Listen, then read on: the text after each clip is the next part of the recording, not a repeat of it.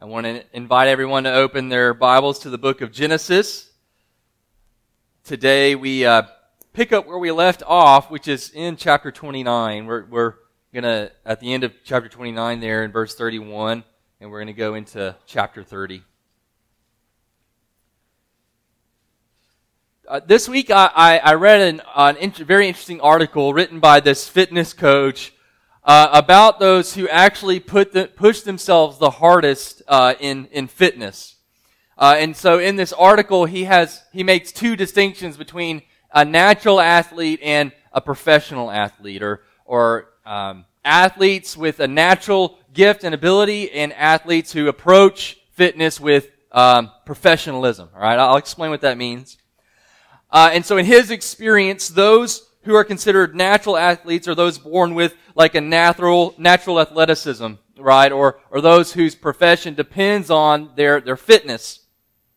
And what he found was that those like blessed with the gift, who don't really have to exert themselves very hard to be athletic or to perform well, are the least committed to pushing themselves harder and further.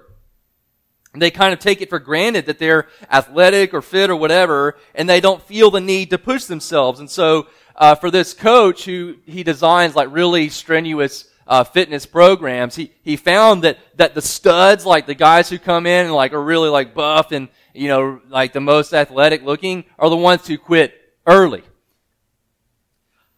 In contrast, it was those who were least special who committed to the program and pushed themselves the most, right? So they didn't have any special gift. They weren't the most fit. Some of them weren't fit at all, or even the strongest or the best looking.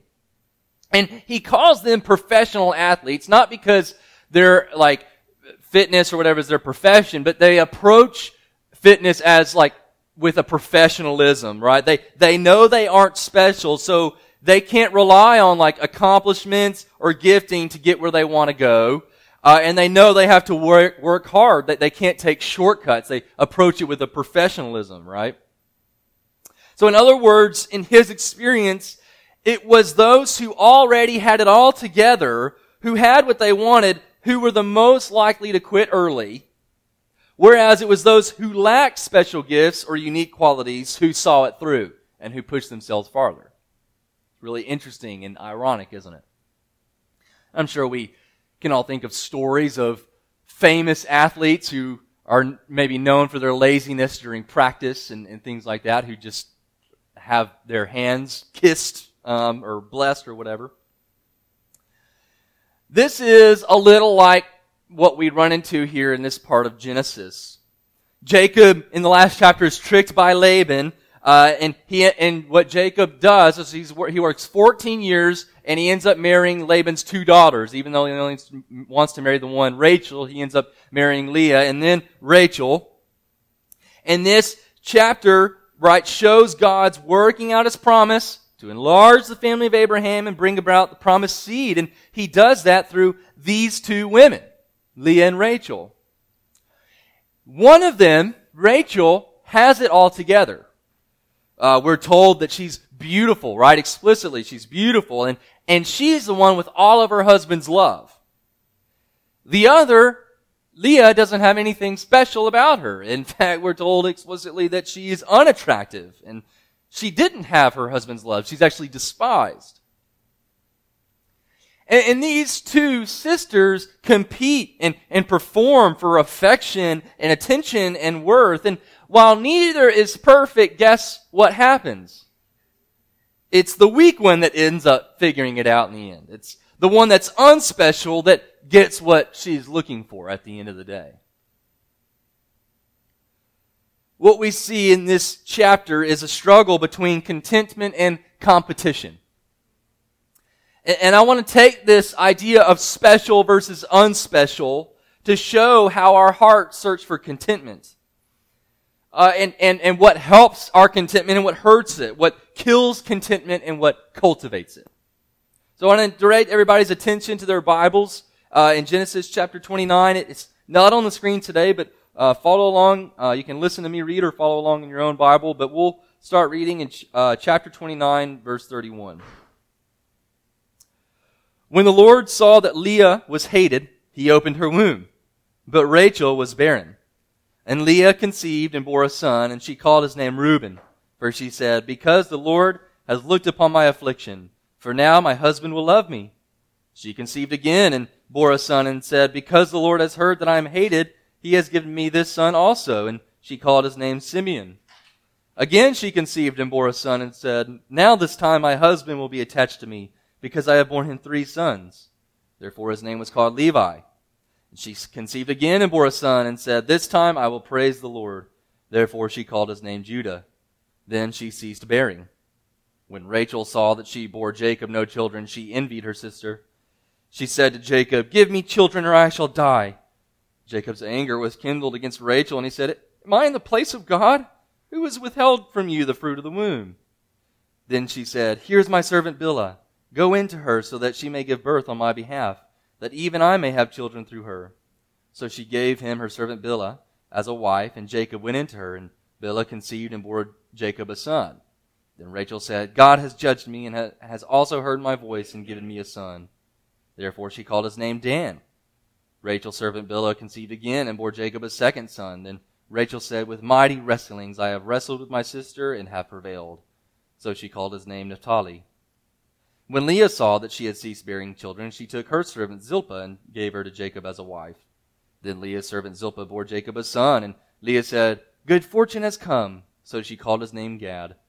Leah's servant Zilpah bore Jacob a second son, and Leah said, happy am I, for women have called me happy.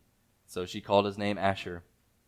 In the days of wheat harvest, Reuben went and found mandrakes in the field and brought them to his mother Leah. Then Rachel said to Leah, please give me some of your son's mandrakes. But she said to her, is it a small matter that you have taken away my husband? Would you take away my son's mandrakes also? Rachel said, then he may lie with you tonight in exchange for your son's mandrakes. When Jacob came from the field in the evening, Leah went out to meet him and said, you must come in to me, for I have hired you with my son's mandrakes. So he lay with her that night. And God listened to Leah, and she conceived and bore Jacob a 5th son. Leah said, God has given me my wages because I gave my servant to my husband. So she called his name Issachar. And Leah conceived again, and she bore Jacob a 6th son. Then Leah said, God has endowed me with a good endowment.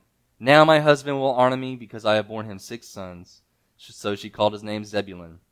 Afterwards she bore a daughter and called her name Dinah. Then God remembered Rachel, and God listened to her and opened her womb. She conceived and bore a son and said, God has taken away my reproach. And she called his name Joseph, saying, may the Lord add to me another son.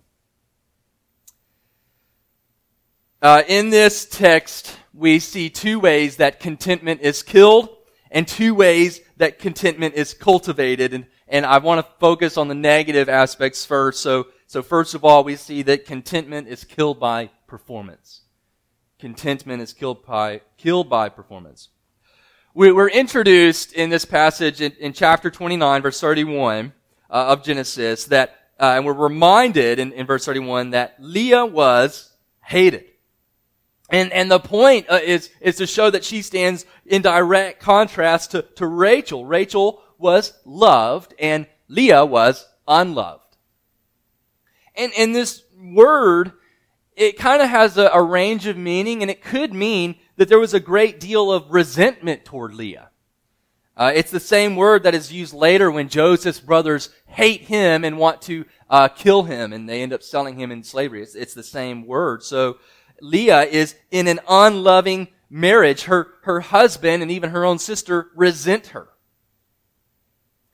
Apparently, it was common to show favoritism to like one wife or another in this day and age. And obviously, we saw in the last few chapters that Isaac and Rebekah had a very hard time. It's not like they even struggled with it. I mean, they played favorites just outright. And so now we see that it's coming out in Jacob with his wives. He's also playing favorites. But we can see how this affects Leah and her struggle to gain her husband's acceptance in the way that she names her children. So the Lord saw that she was hated. He opened her womb, but Rachel was barren, and Leah conceived, verse 32, and bore a son, and she called his name Reuben, for she said, because the Lord has looked upon my affliction, for now my husband will love me. what's happening is that Leah is trying to use childbearing to earn her husband's affections. In other words, her worth is being tied up in her performance. She's trying to perform for her husband so that her husband will love her. Look at how she names the next few verses. Verse 33, she conceived again and bore a son and said, because the Lord has heard that I am hated, he has given me this son also. And she called his name Simeon. And she conceived again and bore a son and said, now this time my husband will be attached to me because I have borne him 3 sons. Therefore his name was Levi. She has another son, Judah, and we'll come back to him. But Leah kind of struggles with this performing throughout her life. It doesn't totally go away. We have this really, really excellent biblical scene where the 2 sisters essentially haggle over who gets the husband to sleep with them that night.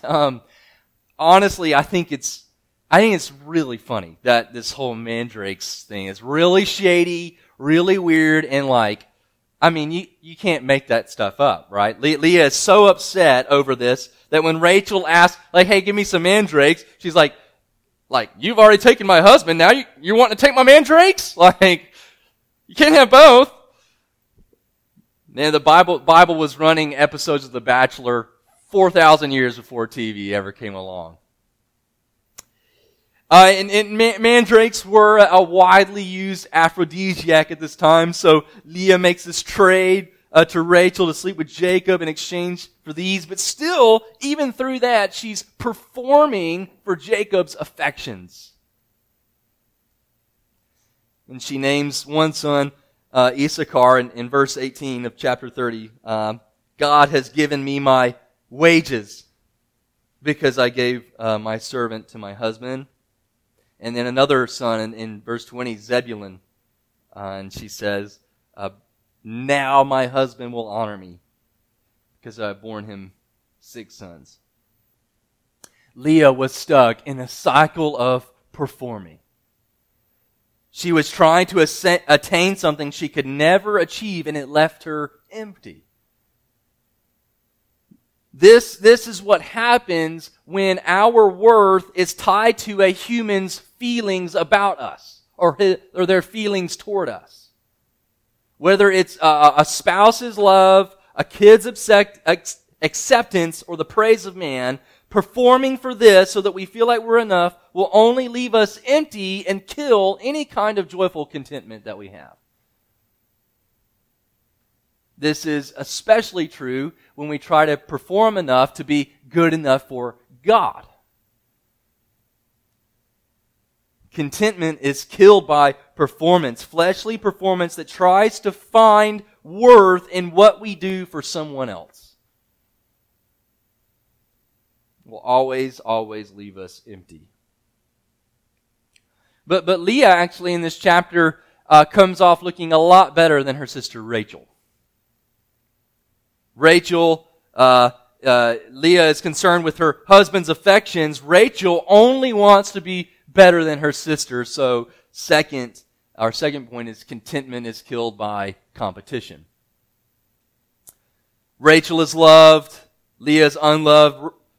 Rachel is infertile. Leah is fertile. So in chapter 30, verse 1, when Rachel saw that she bore Jacob no children, what was her emotion? What was her main emotion? She envied her sister. Rachel is in competition with her sister. She's comparing herself to someone else and has to have what they have or better, no matter the cost. And guess what happens when you start comparing yourself to other people and competing with them? You start blaming everybody else for your problems. That's what she does to Jacob. She said, Jacob, give me children or I shall die. She's casting the blame on Jacob. Now, I'm sure Rachel wanted children, right? It was very natural in this day and age for a woman to just really badly want children.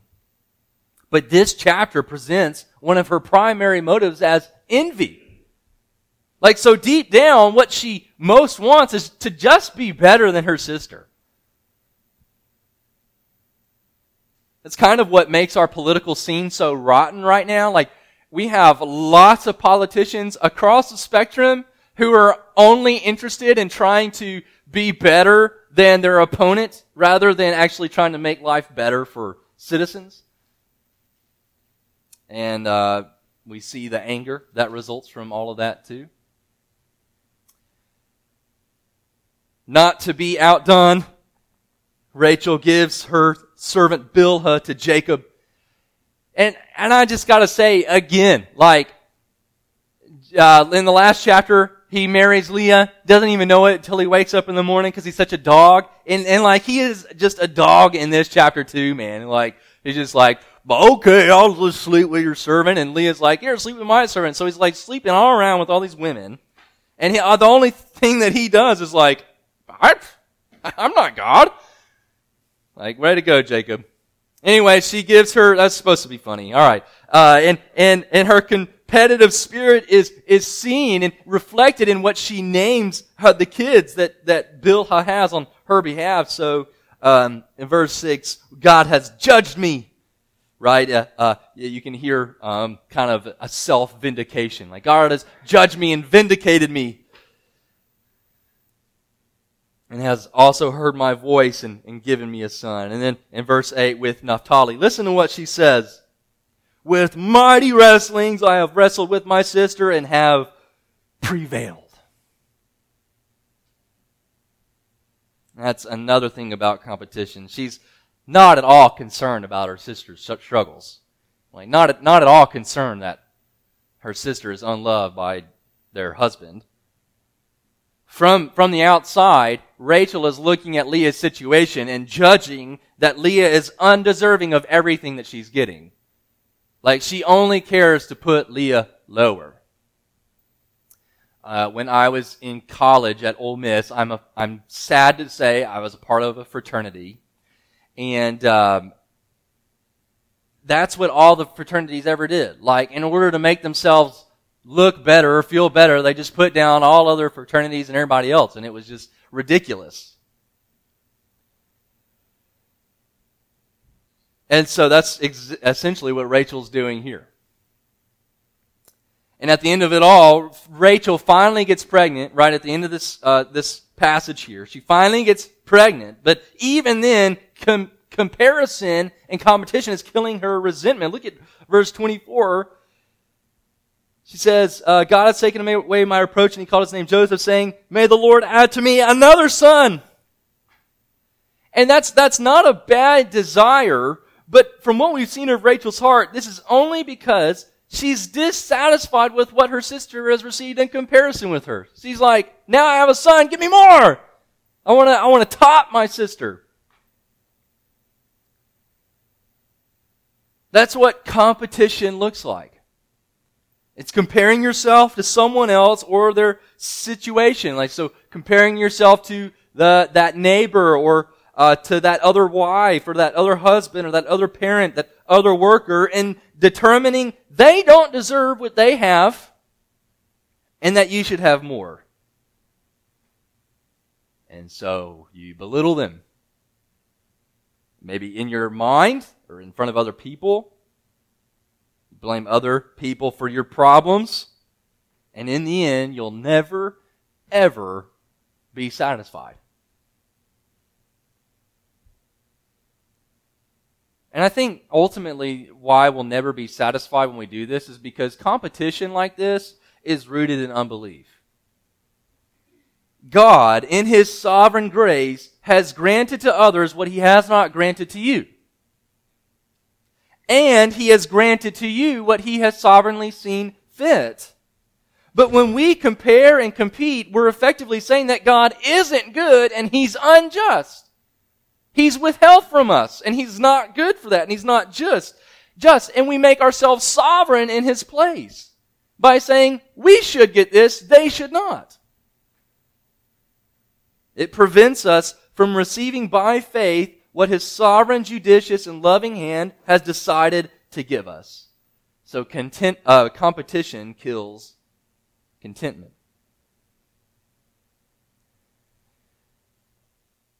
And what contentment is just a heart at peace, right? It's a heart that's full. Discontentment is restlessness. Contentment is finding rest.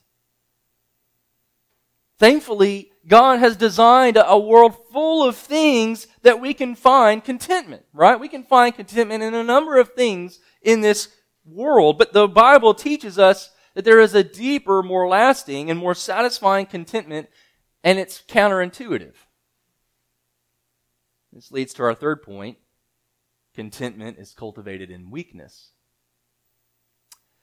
Leah is positioned in this chapter, right? Moses is writing intentionally to position Leah as the one who is at a disadvantage and the one who is unpromising. Right? Leah is unpromising. And in chapter 29, we read that Leah's eyes were weak, which means that, she was unattractive, and that Rachel was beautiful in form and appearance. And because of this, and a number of reasons, Leah was hated. She's despised and rejected. And even though I've already pointed out, Leah's struggles throughout this chapter, right? Struggling to get her husband's affections. She is primed for joy. And the reason we can see this is because time and again, her attention is shifted away from her husband to God.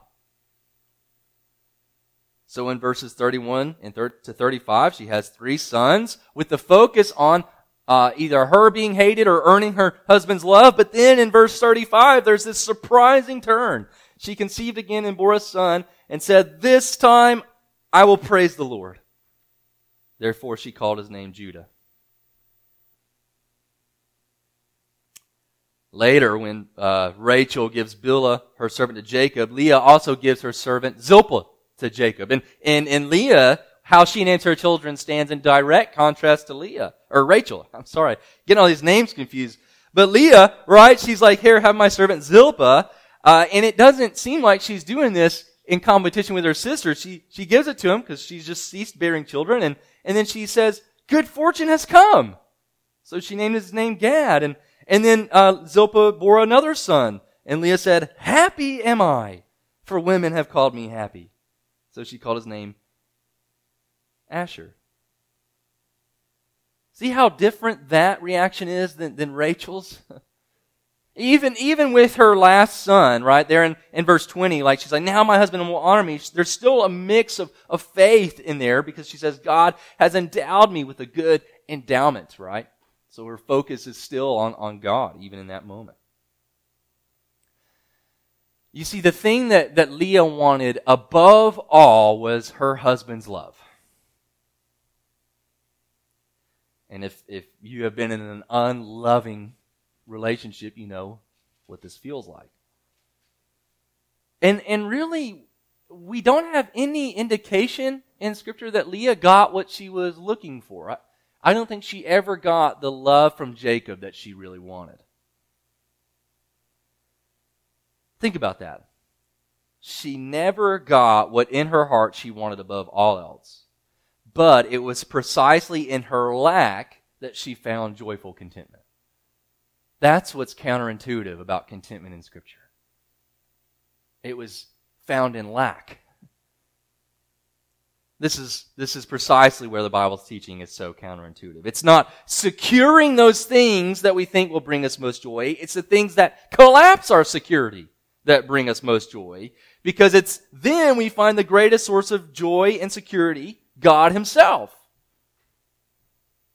Paul refused to boast in those things, right, that would bring him standing and security in life. So being a Jew, being a Hebrew, being a Pharisee, knowing the law, zealous for righteousness.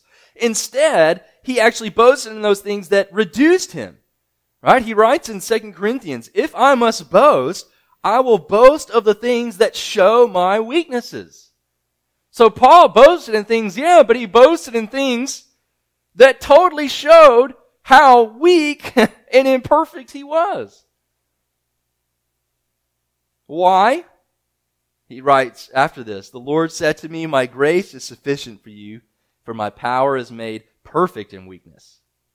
Therefore I will boast all the more gladly of my weaknesses, so that the power of Christ may rest upon me. And I just think this is such an antidote to our American mindset to try to fix things as quickly as possible, and that the things that cripple us or reduce us or make us weak are problems that are robbing us of joy, when in fact God has a plan for us in them, in those precise things. There's nothing wrong with wanting to seek cures and remedies and therapies and things like that, but I just don't want us to miss the kind of joyful contentment we can find in the presence of those things. What is it that's dismantling you right now? What's dismantling your comfort and your security and your standing? Whatever it is, it's exposing your weakness. And in God's sovereign grace, that is exactly what you need to be content. Praise God for that. And pray mightily for His grace. Right? This isn't just going to happen out of the blue. Pray mightily for God's grace. That your weakness would be a source of strength in Him and joy. And this is tied directly to our next point. Contentment is cultivated in appraisal. Appraisal. So I haven't completely finished it yet, but I'm reading a biography of the Lewis and Clark journey across the United States. And Lewis made one of the greatest accomplishments in human history, right, when he traversed the continent. I mean, he belongs in categories of Ferdinand Magellan and Christopher Columbus because he's going places where no white man has ever been before, right? And he's exploring completely unknown territory. And yet, he still wrote in his journal while on the journey. This is on his birthday, when he celebrated his birthday in the middle of going to the Pacific and going on this great adventure. He wrote, I reflected that I had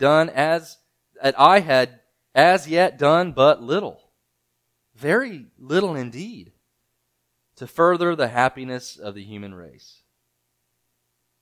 And only a few years later, he would attempt suicide, and there's a lot of unknowns about his death, but it may have been death by suicide.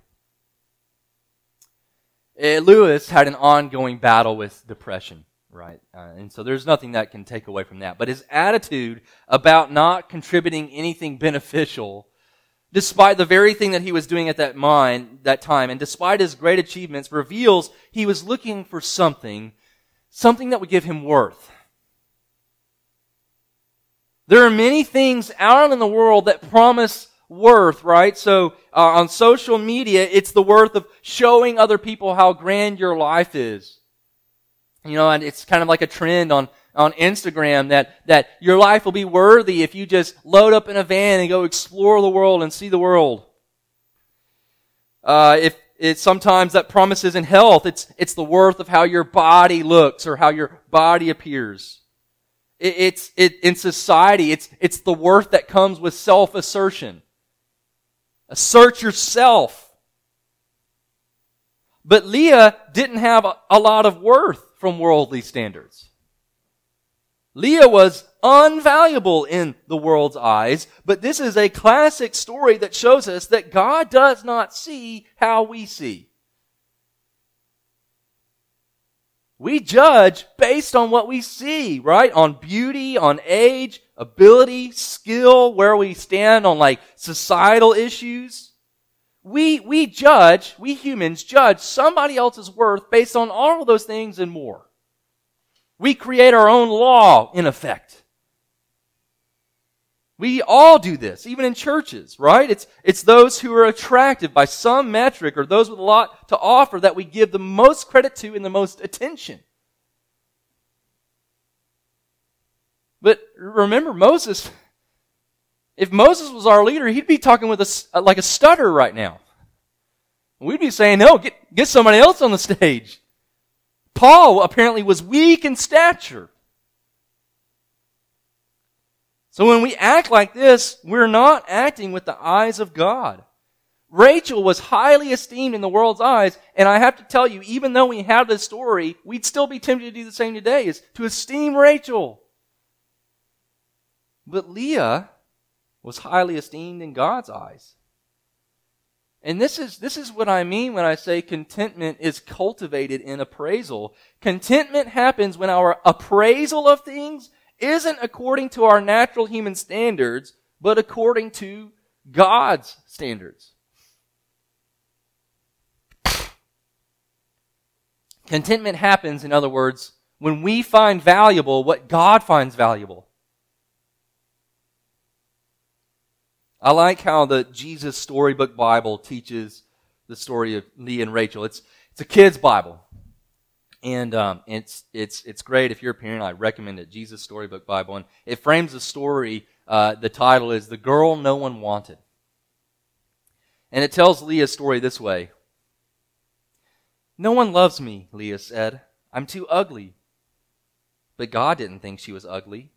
And when he saw that Leah was not loved and that no one wanted her, God chose her, to love her especially, to give her a very important job. One day, God was going to rescue the whole world through Leah's family. Now, when Leah knew that God loved her in her heart, suddenly it didn't matter anymore whether her husband loved her the best or if she was the prettiest. Someone had chosen her, someone who did love her.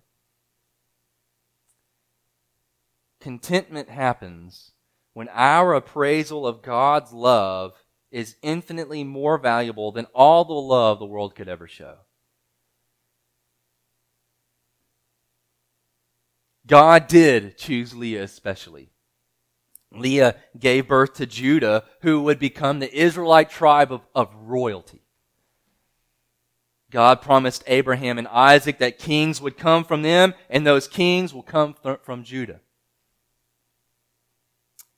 And one of Leah's offspring himself would come, and he would look unvaluable to the world. In Isaiah 52 and 53, we read about him. We read about how unvaluable and unattractive and unbeautiful he was. "Behold, my servant shall act wisely. He shall be high and lifted up, and shall be exalted. As many as were astonished at you, his appearance was so marred, beyond human semblance, and his form beyond that of the children of mankind. So shall he sprinkle many nations. Kings shall shut their mouths because of him. For that which has not been told them they see, and that which they have not heard they understand. Who has believed what he has heard from us? And to whom has the arm of the Lord been revealed? For he grew up like a young plant, and like a root out of dry ground. He had no form or majesty that we should look at him, and no beauty that we should desire him. He was despised and rejected by men, a man of sorrows and acquainted with grief. And as one from whom men hide their faces, he was despised, and we esteemed him not. Surely he has borne our griefs and carried our sorrows. Yet we esteemed him stricken, smitten by God, and afflicted. But he was pierced for our transgressions. He was crushed for our iniquities. Upon him was the chastisement that brought us peace, and by his wounds we are healed." You see, what Isaiah depicts for us and what was true of Jesus' life is that the treasure of heaven became unvaluable. The radiant beauty of the Father became unbeautiful. The worthy one became unworthy for us. This is our God, and this is our Savior. We are unlovely in our sin. But our Savior became unlovely for us, and in him and by faith in him we are made lovely and made whole again in God's sight. Our hearts are restless. We're searching for worth. We're always performing, and it wears us out, and it drains our contentment, and it kills it. But in Christ, our Savior, by his grace, we can find great, glad contentment. Let's respond to Leah's offspring, our wonderful Savior, this morning. Let's pray. Lord Jesus, you are a beautiful Savior, precisely because you became unassuming, unattractive, having no beauty about you that we should even take a second glance at you. And you hung out with those who were unlovely and unlovable, blind and lame, demon-possessed, paralyzed, deaf, mute, sick, diseased. You are the God of the unlovely, not of those who have it all together, not the God of those who think of themselves as unique or special, but the God of the unlovable, the unlovely, of whom we are the foremost. We are unlovely, Lord, because of our sin, but in Christ, you make us holy, you make us whole. You love us with an everlasting love because you gave us the King in the Lion of Judah, to live on our behalf and die on the cross for our sins, and he lives again. We pray, Lord, for greater faith in him and great discontentment with what the world tantalizes us with, and great glad contentment in Christ. And it's in his name that we pray. Amen. Let's all stand, please, as we close